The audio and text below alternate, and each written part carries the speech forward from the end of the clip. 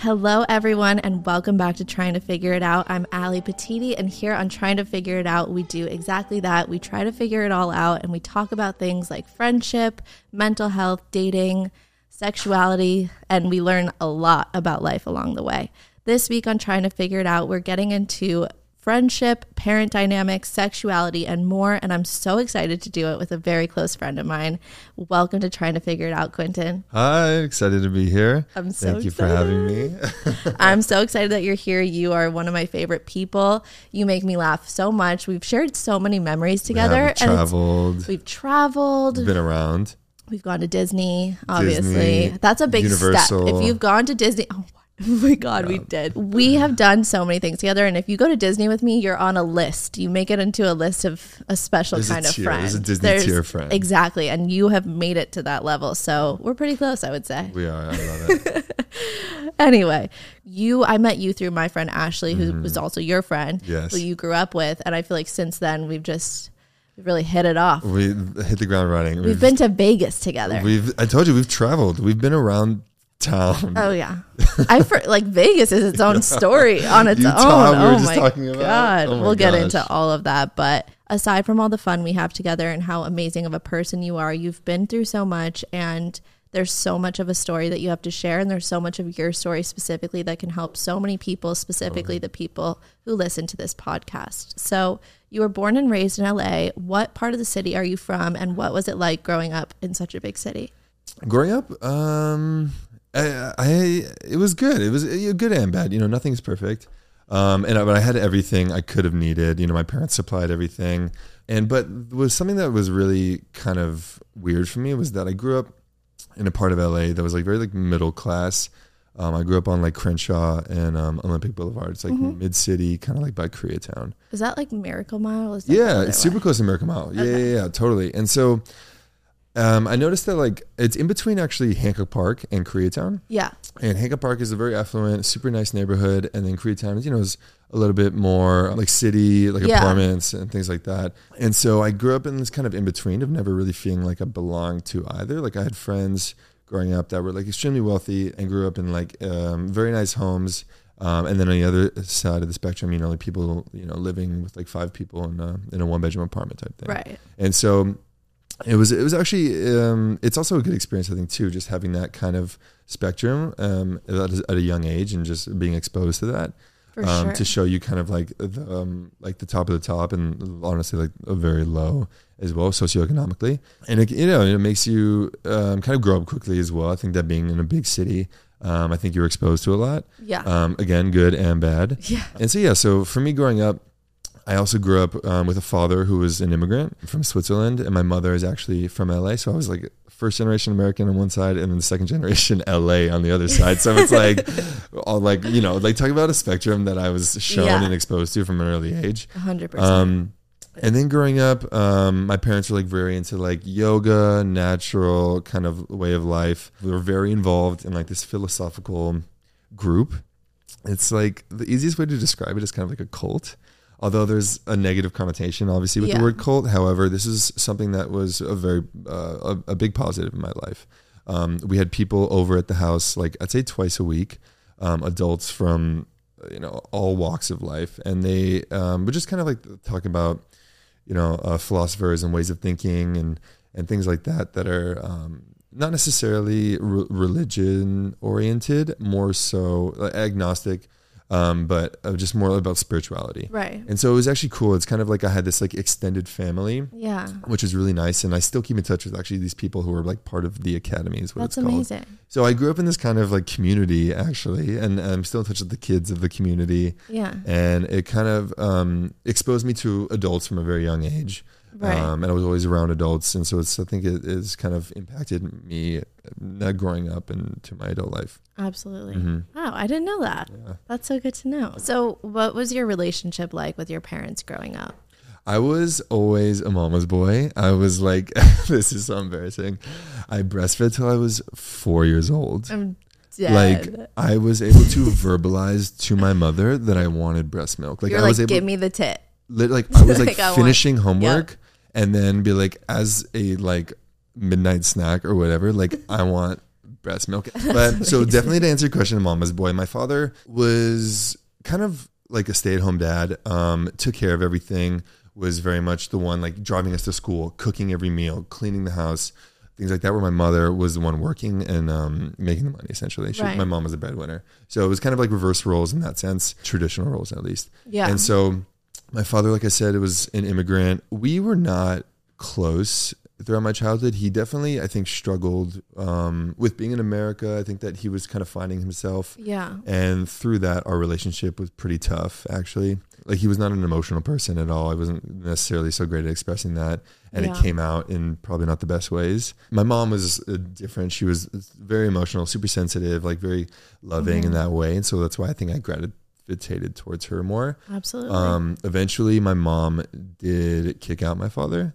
It's funny, like I kind of like blacked everything out. My parents were not the ones to communicate their problems to us ever, 100%. My brother and I. It's like you kind of just like, yeah, like my parents would fight, but never in front of us. Yep. And one day it's just like, okay, like Poppy's going back to Switzerland. And you're I'm like, what? Kind of just like, okay, like nothing and anything's wrong. And then, a couple weeks later, it's like mom has a boyfriend. And it's like, what is happening? It's just like very confusing. And I understand. So, right? I literally just talked about this. And so it's like, I don't even know what's better or worse though. It's like, as somebody, is it better to like leave your kid out of the loop and what's going on? Or is it better to kind of like inform them of what's happening? Like, there's no right or wrong, but it's really, it's so weird when it happens to you. You're like, I don't know what would have been better, because there's no answer to that. Because obviously that happened one way and there's no other way to go back. Yeah. So my dad left. Honestly, it only lasted about a year. He came back, and that's when he became very religious. I don't know if you're aware. I think you are. You've told me some to a certain extent. So my dad was never religious. My parents were never religious. They were like spiritual. Like I said, they were part of this kind of like cult, for lack of a better term. But so he came back actually super religious. And I think my mom was really set on making the marriage work and was really open-minded to embracing religion. And therefore, from the day he got back, so I'm maybe like 10, 11 at this point, he went to church every single day and has yet to miss a day. And my mom kind of like followed suit, and they became super religious from the point I was maybe like 10, 11 on. But then my mom passed when I was 17, and my dad left when I was 18 to join the seminary and become a Catholic priest. So your dad was really religious growing up once he came back, and your mom partook in that as well. And they were able to make things work. Totally. And, like, it was a happy marriage from that point. So happy. I mean, he never being very honest, like hit me again afterwards. Not that we had like a great relationship afterwards, but it was a lot healthier. Right. And they transitioned away from like this academy, this like cult, like spiritual group, and their new like spiritual group became the Catholic Church. And so they attended church every single morning. And then throughout my mom, for the rest of her life until I was 17 when she passed, they went to church every single day. All their friends were involved in the church. Their entire community revolved around the church. And that was their way of life, honestly. It was everything was evolved some way and another was evolved around religion. When your mom passed, do you think that that's what pushed your dad to then, because he didn't have her anymore, he decided he wanted to become a priest? Or do you think that if your mom had still been alive, that would have been the route he would have taken? Well, so in Catholicism, you can't be married. Exactly. You can't be divorced, neither. Right. Like the only route you can kind of go down is through death. Or, I mean, I guess they can like annul your marriage, but I don't think that's a process. Yeah. Like I said before, he was kind of like a stay-at-home dad. So his life was totally reliant on my mom. Right. And so she was kind of like the leader in like the social aspect. She kind of like I said, made the money. So she was definitely like the more like dominant in that realm. And so he kind of like followed suit and whatever she did. So after her passing, he, I think, was maybe, a little lost. I mean, I've never spoken to him about it, but I can assume that, when you lose your life partner, and he was like it's like signed, sealed, delivered. Yeah. He's like the type of person where like he's had sex, he told me, with like 5 or 6 people his whole life. So like this is not somebody that's gonna go out and like be fucking bitches. Like, no, he was like done, I mean, so she died when I was 17. I'm a junior of high school, and then he, I'm sure internally, was kind of mulling over options on how to move forward of this. Like I'm sure it's a tough time, and so he then decided, I was my senior year of high school, he decided to leave and join the seminary, to the point where like, you know, it's rare for a priest to have children. Yeah. And it's hard to be accepted to be a priest. Yeah. I mean, it's a process. It's a 7-year. He's actually still not a priest yet. So he left my senior year of high school. Wow. And he is still not a priest. So we graduated in 2016. It's 2022. Wow. He will become a priest in June of 2023. Have you been a part of that journey with him? So removed. I was 100% supportive of him. Obviously, right. I'm gay. And so it's not necessarily something that aligns with, actually more so, I don't align necessarily so much with his views and his community's views. Catholicism is pretty, Right. Yeah. It's rigid in that sense. I was always very supportive. I always operate my life that whatever you as an adult want to do, I support you as long as you treat me with respect. I don't care what your views are, what you think, what you believe, whatever you do, as long as you just treat people with respect is all I care about, honestly. So he actually asked me when he was thinking about it, he's like, you know, I'm thinking about doing this. Like, how do you feel? I'm like, look, as long as you're happy, like do your thing. Like I know I can take care of myself. I've always been very independent. Right. So he left. And so to answer your question, I've not been a part of it. I mean, I have visited him maybe twice at the seminary. Are there rules about you being able to visit? No, is it not even? They're actually super open-minded, and honestly, like if I wanted to, like I could be there as much as I wanted. Right. But I mean, like I have no interest in going up there. You know, and he tries to get me out there over the past 7 years, but I'm very just like I would rather do a lot of other things. I mean, I get that. Right, and so, but I do see him every once in a while. His seminary is an hour away, so I see him, I'd say, like once a quarter. So I've not been involved in this process. I have no idea what he does, where he lives, or anything. And we've just kind of like gone our separate ways. So I've kind of essentially just been on my own since I was a kid, like the 18-year-old.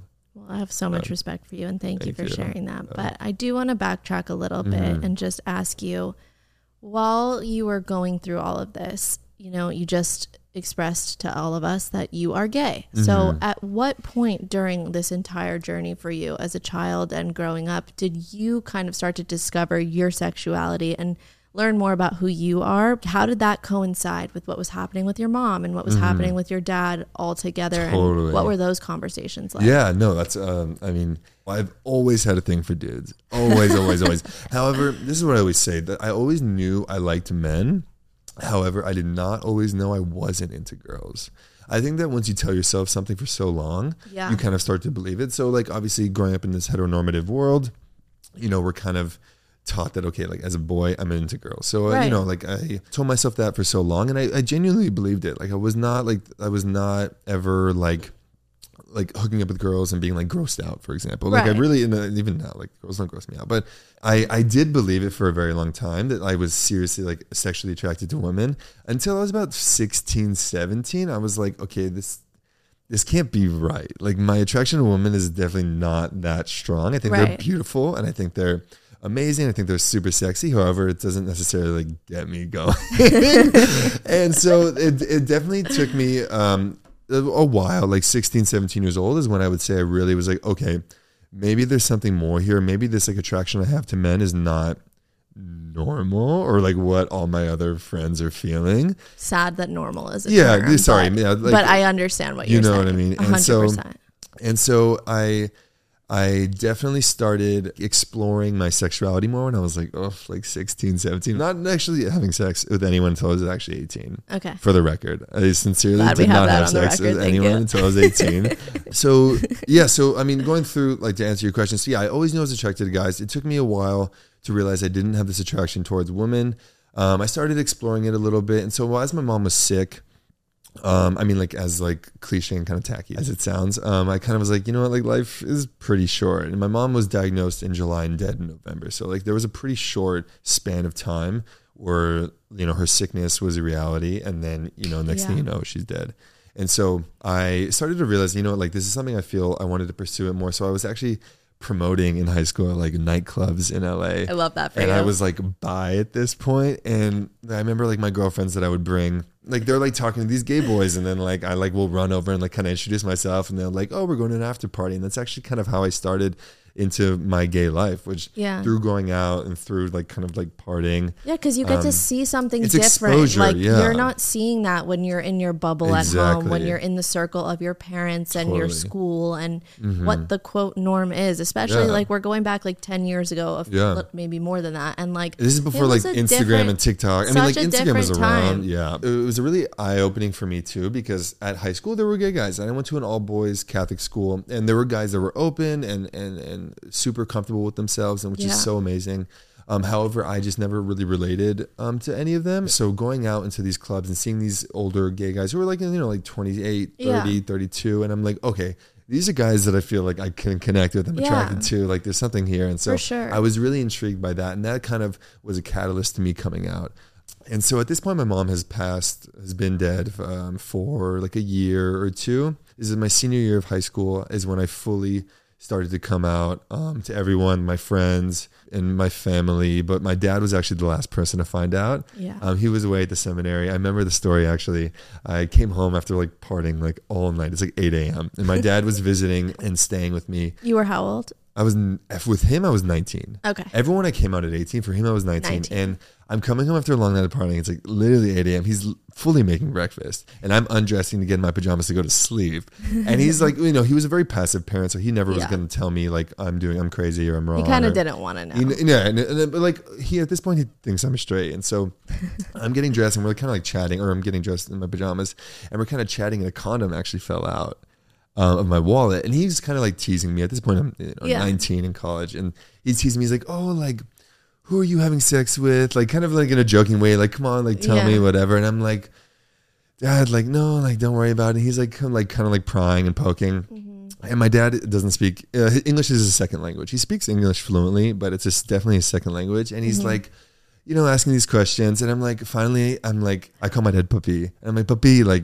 did I say? I was like, I don't like girls. And he's like, oh, so you're having sex with the girls and you don't even like them? He's like, when you need to have sex with someone, you need to have a connection. And I'm like, oh my God, like this is not what I need fully. And I'm no, like I'm gay.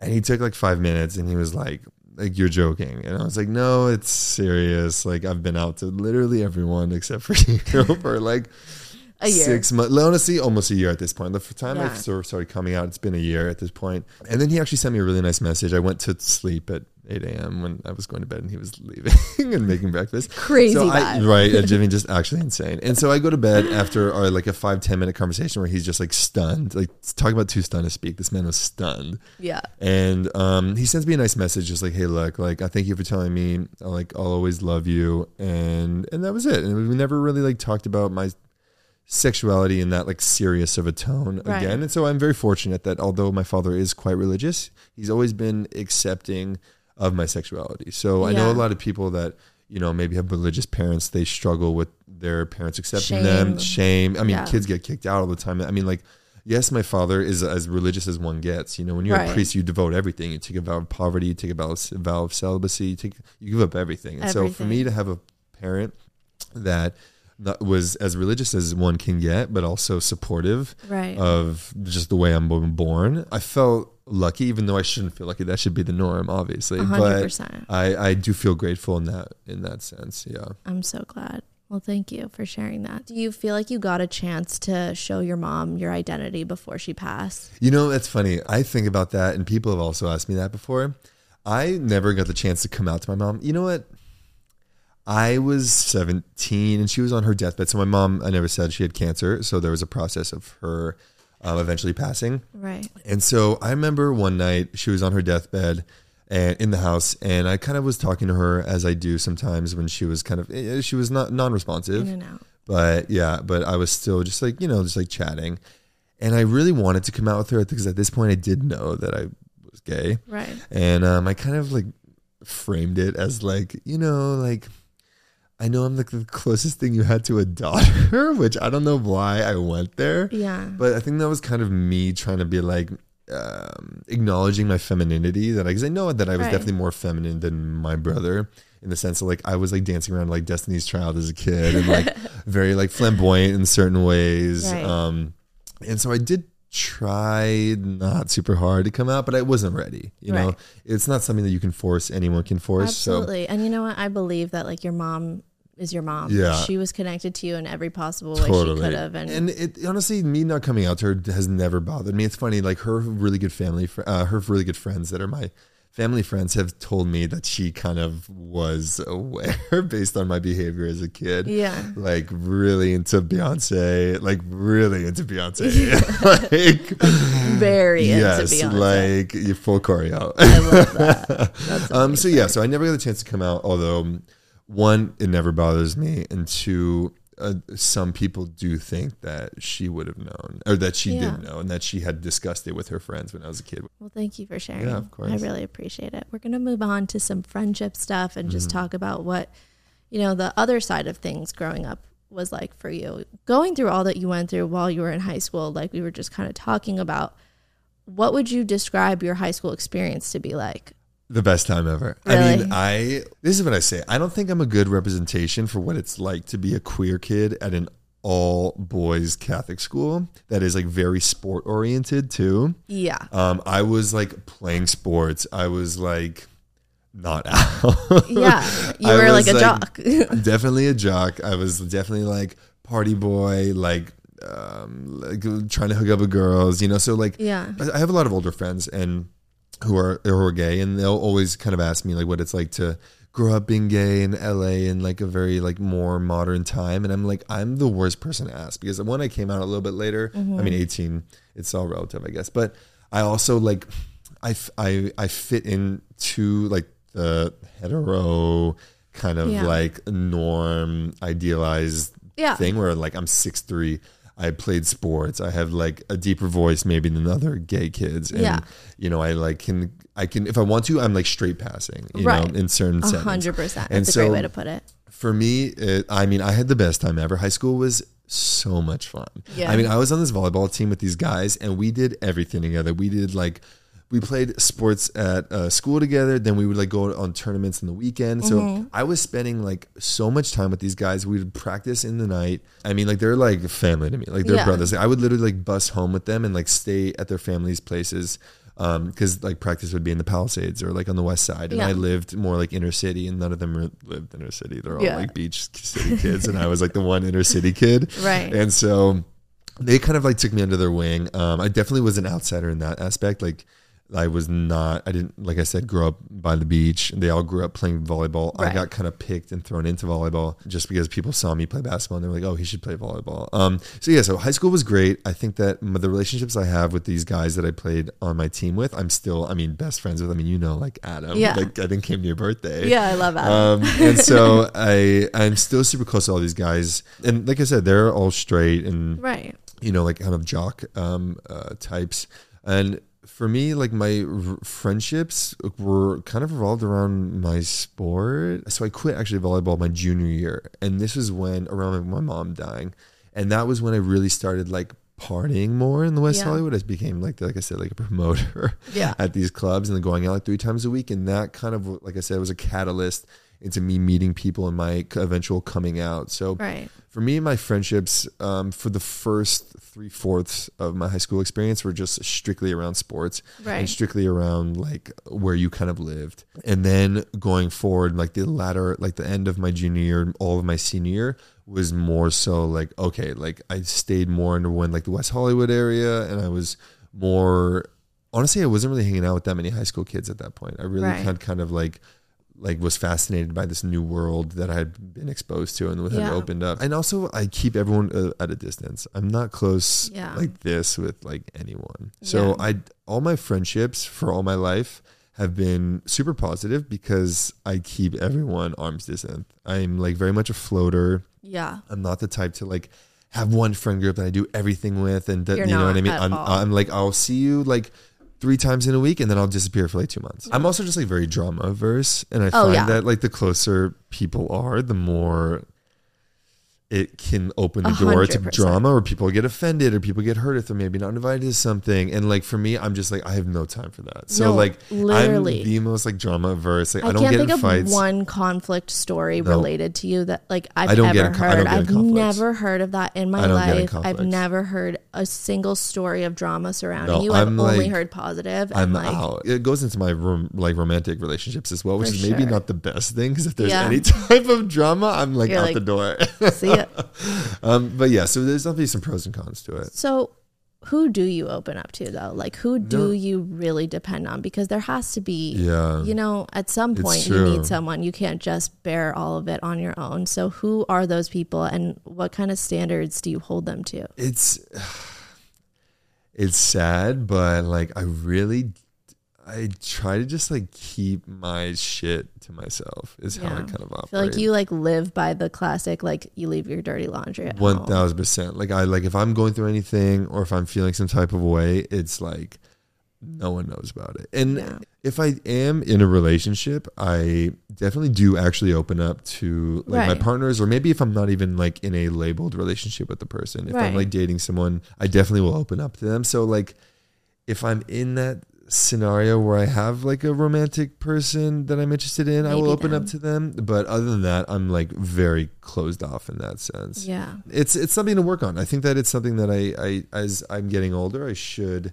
be better at, because I don't necessarily think it's the healthiest thing. I think it's a mix. It's like you have to find what works for you. And I think protecting yourself, if that's what's worked for you up until now, you're 25, 24? I'll be 25 on Sunday. Oh my God. So soon. Well, you're about to be 25. And I think that just in general, it's so important to know what you need for yourself and how you can take care of yourself. And you, like you just said, that's something you could also work on. And like, you know, I'm always here. You can call me. You have to remember, like, the way you grew up is years of silence, years of fear, years of bottling things in. So if it's been, 7 years since you came out, 8 years since you came out, I think it's very fair that you're still navigating for sure how to let people in and to what extent that works for you. And also for me too, like I was in survival mode from the get-go. Like for me, like, you know, like no mom, no dad, you know, who's not working and making any money. Like, that's where you are right now. I mean, I know you're a hustler. Yeah. So like for me, it was like, I have no time to like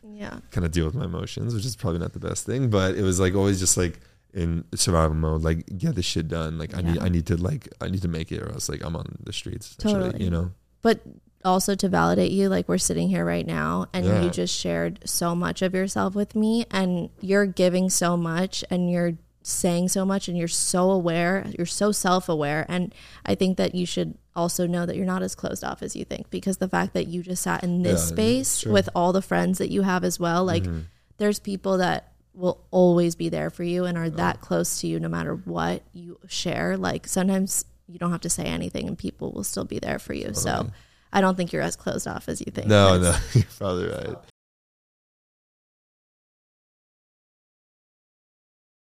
We just refilled our glasses of wine because we are going to talk about something that we don't always talk about on this podcast, and that might truly be my own fault. I am very shy when it comes to talking about sex, and sexuality is something that I love to talk about separate from myself, but I definitely would say I struggle with my own sexuality in the sense that I am so shy sexually. Really? I have a really hard time. I'm a heterosexual woman. I am straight as it gets. Straight as an arrow. But I'm not sexual. So I almost am on this like weird spectrum of like questioning myself if I'm asexual, or like why I don't have sexual like impulses. And it's something I really struggle with. And I think being around you, it's like such a juxtaposition for me, because like you are so forthcoming with your sexuality, like too forthcoming, and with like your like way of talking about sex. I mean, I'm you know what? I'm going to say it.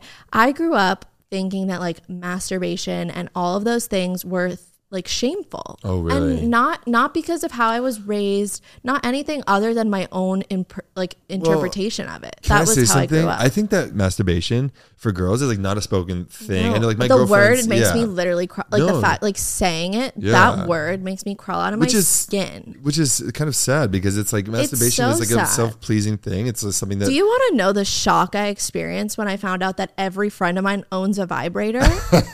I was like, that's actually surprising to me. I was like, that's normal.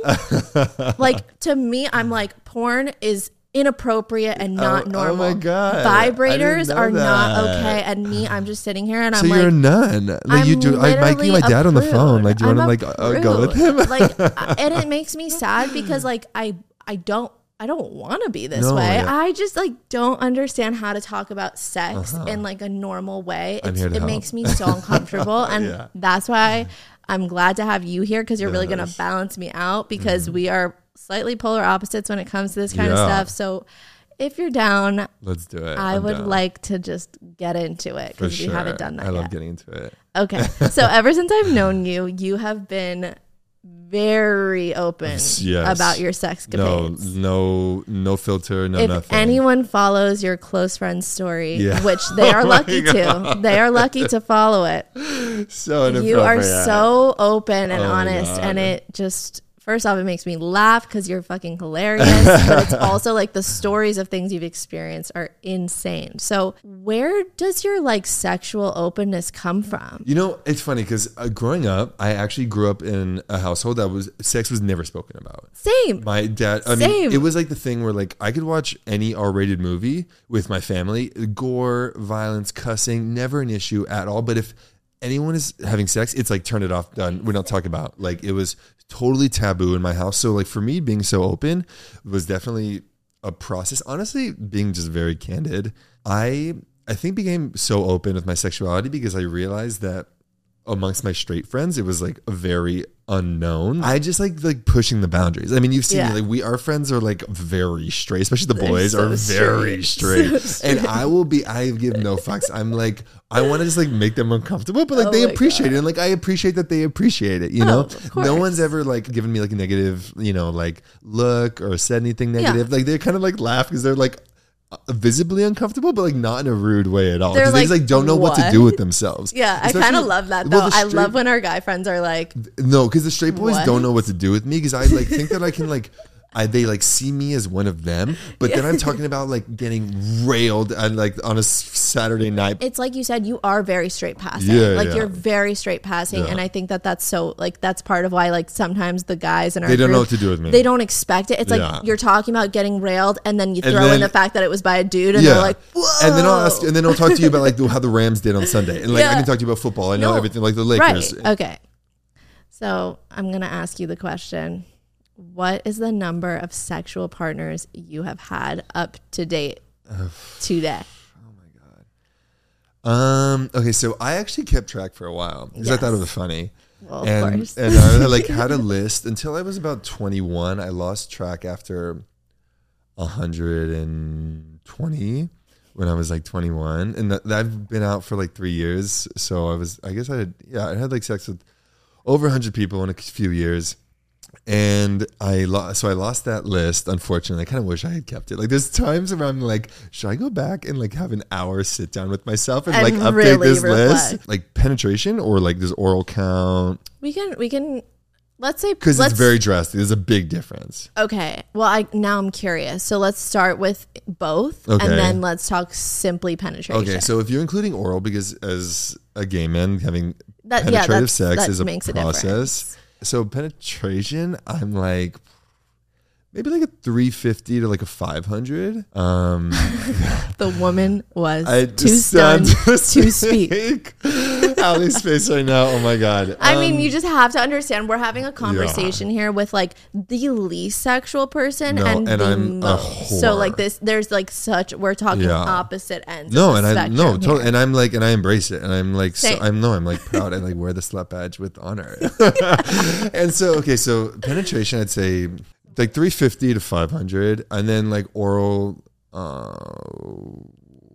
maybe like 700 to like an 8. I'd say I have double the amount of oral experiences that have penetration. So if it's like 500, I'm probably close to 1,000. Wow.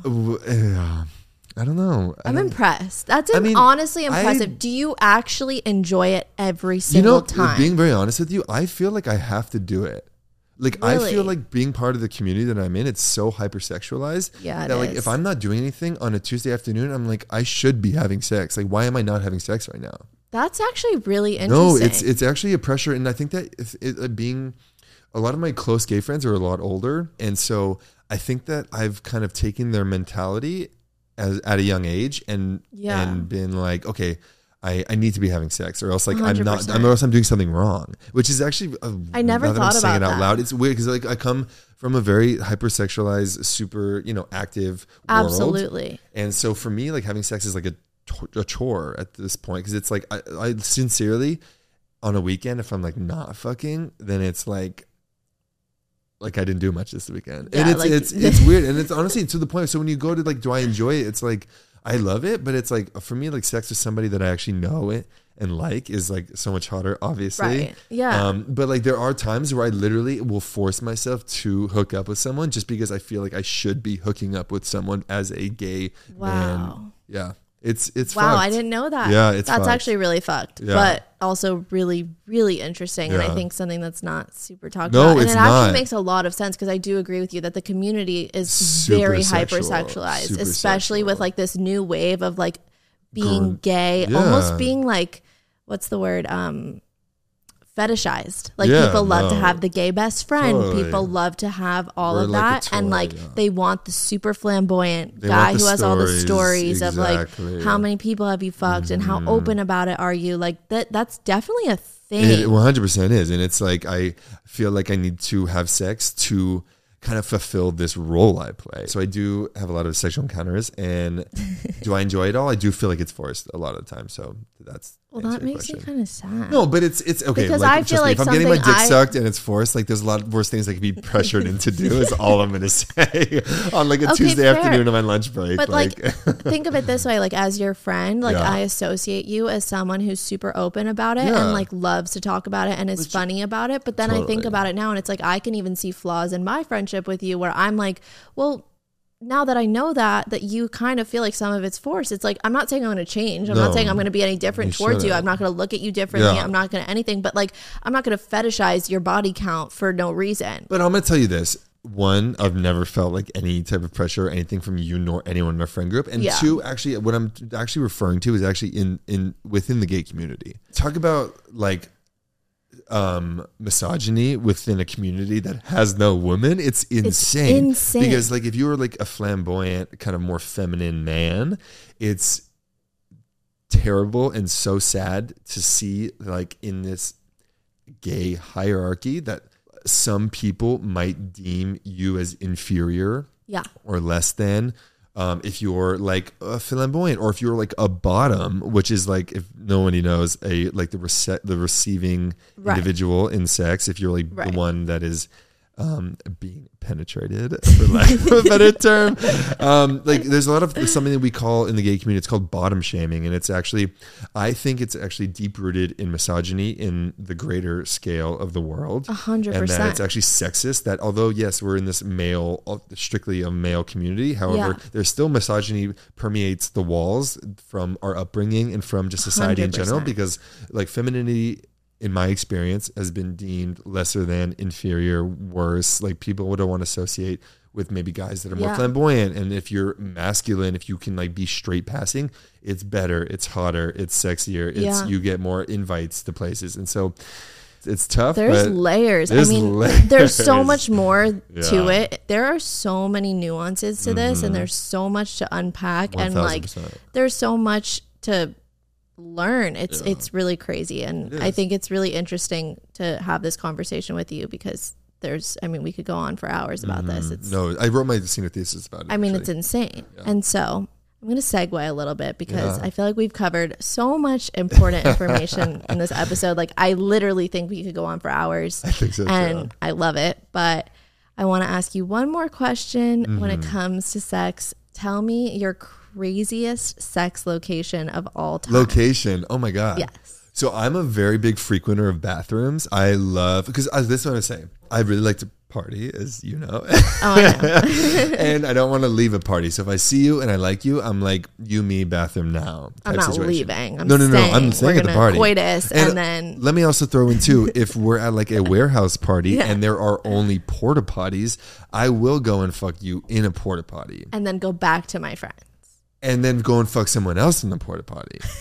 Like, I've been having sex with someone in a porta potty, and like the boyfriend of this individual like kicked down the door looking for his boyfriend. So like, I'm sorry. So you've caused some serious. But like, they're open. I think he was just like sincerely looking for his boyfriend, and maybe like they have a deal that like, oh, like you need to tell me if you're gonna go fuck some kid, and I guess maybe that wasn't followed through. So yeah, so location. I mean, I've done. Porta potty's pretty good. Porta potty, I've done like in a park. I love you. You're the best. Well, thank you so much. We're going to get to the final part of our episode, which is something I do every episode of trying to figure it out. It's called Alpies 3, and it's basically just my way of incorporating music into the podcast because, you know, I love music and have a passion for it. You love music. I do. So something that we've experienced together. Yes. A few times. More than a few times. Everywhere we go and go out, we end up on a party bus. And I think that that's honestly the most ridiculous thing ever. No, it's actually, it's But insane. like, we've had some memories on the party bus. So what are 3 songs that come on the party bus that get you and I going together? We can do this. Honestly, so I was going to say I'm like a hip hop girl. Yeah, you are like, a hip hop I girl. can get into like a hip hop, like a Drake, like a that. I like when people always ask me like, what's your favorite song? My default, I just like to practice in my head because I feel like it's not an uncommon question. It's a very My common. default is always Work, Rihanna, Drake. Love it. Is what I default to just because it's like a classic. Everyone knows it. I feel like it like kind of gives me like a little bit of cred, but I always back it up with like, and people like it. Like, I know it's like so mainstream and I want to have like a favorite song that's like not as mainstream. So I'm like, I'm cooler, but for I've given up on that. No, I agree. And also like, that. if you ask me my favorite song and I tell you like some song that's like, you don't know, like that's not fun. No, it's not. So I'm going to go with Work, Rihanna, Drake. Cause like everyone knows it. Everyone can get down to Work, Rihanna, Drake. Okay. So that's one. Work. Yes. I think Fergalicious. Okay, I love a Fergalicious. Like you, me, Party Bus, Vegas, Fergalicious. I'm losing my shit. Shirt is coming off. I'm dry humping somebody. And I'm spinning on the pole. Yeah. Obviously. And then I'm like feeling mad that you're getting attention and I'm not. And I'm kicking you off the pole. And then I'm going on the pole because I'm wanting attention is actually what's happening. Okay, one more. I would say. I'm thinking like. You know the song Fake ID? Dominic Fike. No, Dominic Fike is my, if it's, okay, so we live in LA, we're based in LA. If it's a sunny Saturday or Sunday, if I'm like kind of stoned and I'm like out with my friends, like Dominic Fike radio, Spotify, go to, highly recommend to anyone out there. He's great. Yeah, I like so strongly fuck with Dominic Fike. Well, thank you so much for joining me today, Quentin. I literally could not love hanging out with you more. I would like to get a little more serious for one more second. I just want to say the stories that you shared today are so personal and so deep. And I know that it can be really sensitive for some people to hear certain stories that are covering the topics that we've talked about. For anyone who is struggling, there are so many resources out there that you can reach out to, that you can use to help yourself. And just more importantly, know that you're not alone. Know that there are people out there who want to help you and who can relate to you. The whole point of this podcast is for anybody out there to feel just even slightly less alone in any way possible. And I am just so grateful for everything you shared today. I learned so much from you. I learned stuff about you that I didn't already know. And I'm just really grateful for you. So thank you. Thank you for having me. And honestly, off that note, I just want to say to anybody listening that maybe resonates with my story that I know you've heard it before, but sincerely, things do get better. I mean, I know, hear stories all the time about queer people, taking their own lives or, maybe struggling with mental health. And I am truly like a living proof that things get better. And I've struggled so hard. I know that, we had a lot of like lighthearted conversation, but I've been in the dumps and it has been really, really tough in certain points. But I just want to say that things do look up and to persevere and to focus on yourself and, work. And maybe if you're a party boy like me, maybe not so much to party and then really, give importance to career and friendships that actually matter, and it does get better is what I'm saying. So thank you, Absolutely. Allie. Thank you. And also just one final note. Some people can use humor. Some people can use lighthearted ways of telling stories. Absolutely. So for those of you who are listening who can relate to Quinton's story, but don't talk about it with the same sense of humor or the same exact narrative that Quinton does, there are still people who understand you and people who support you and look after you and understand what you're going through. So thank you, Quinton. You are amazing. And thank you, everyone listening.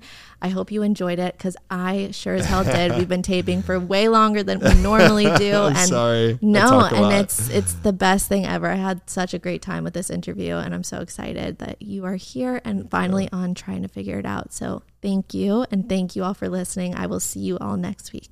Appreciate it. Thank you, guys.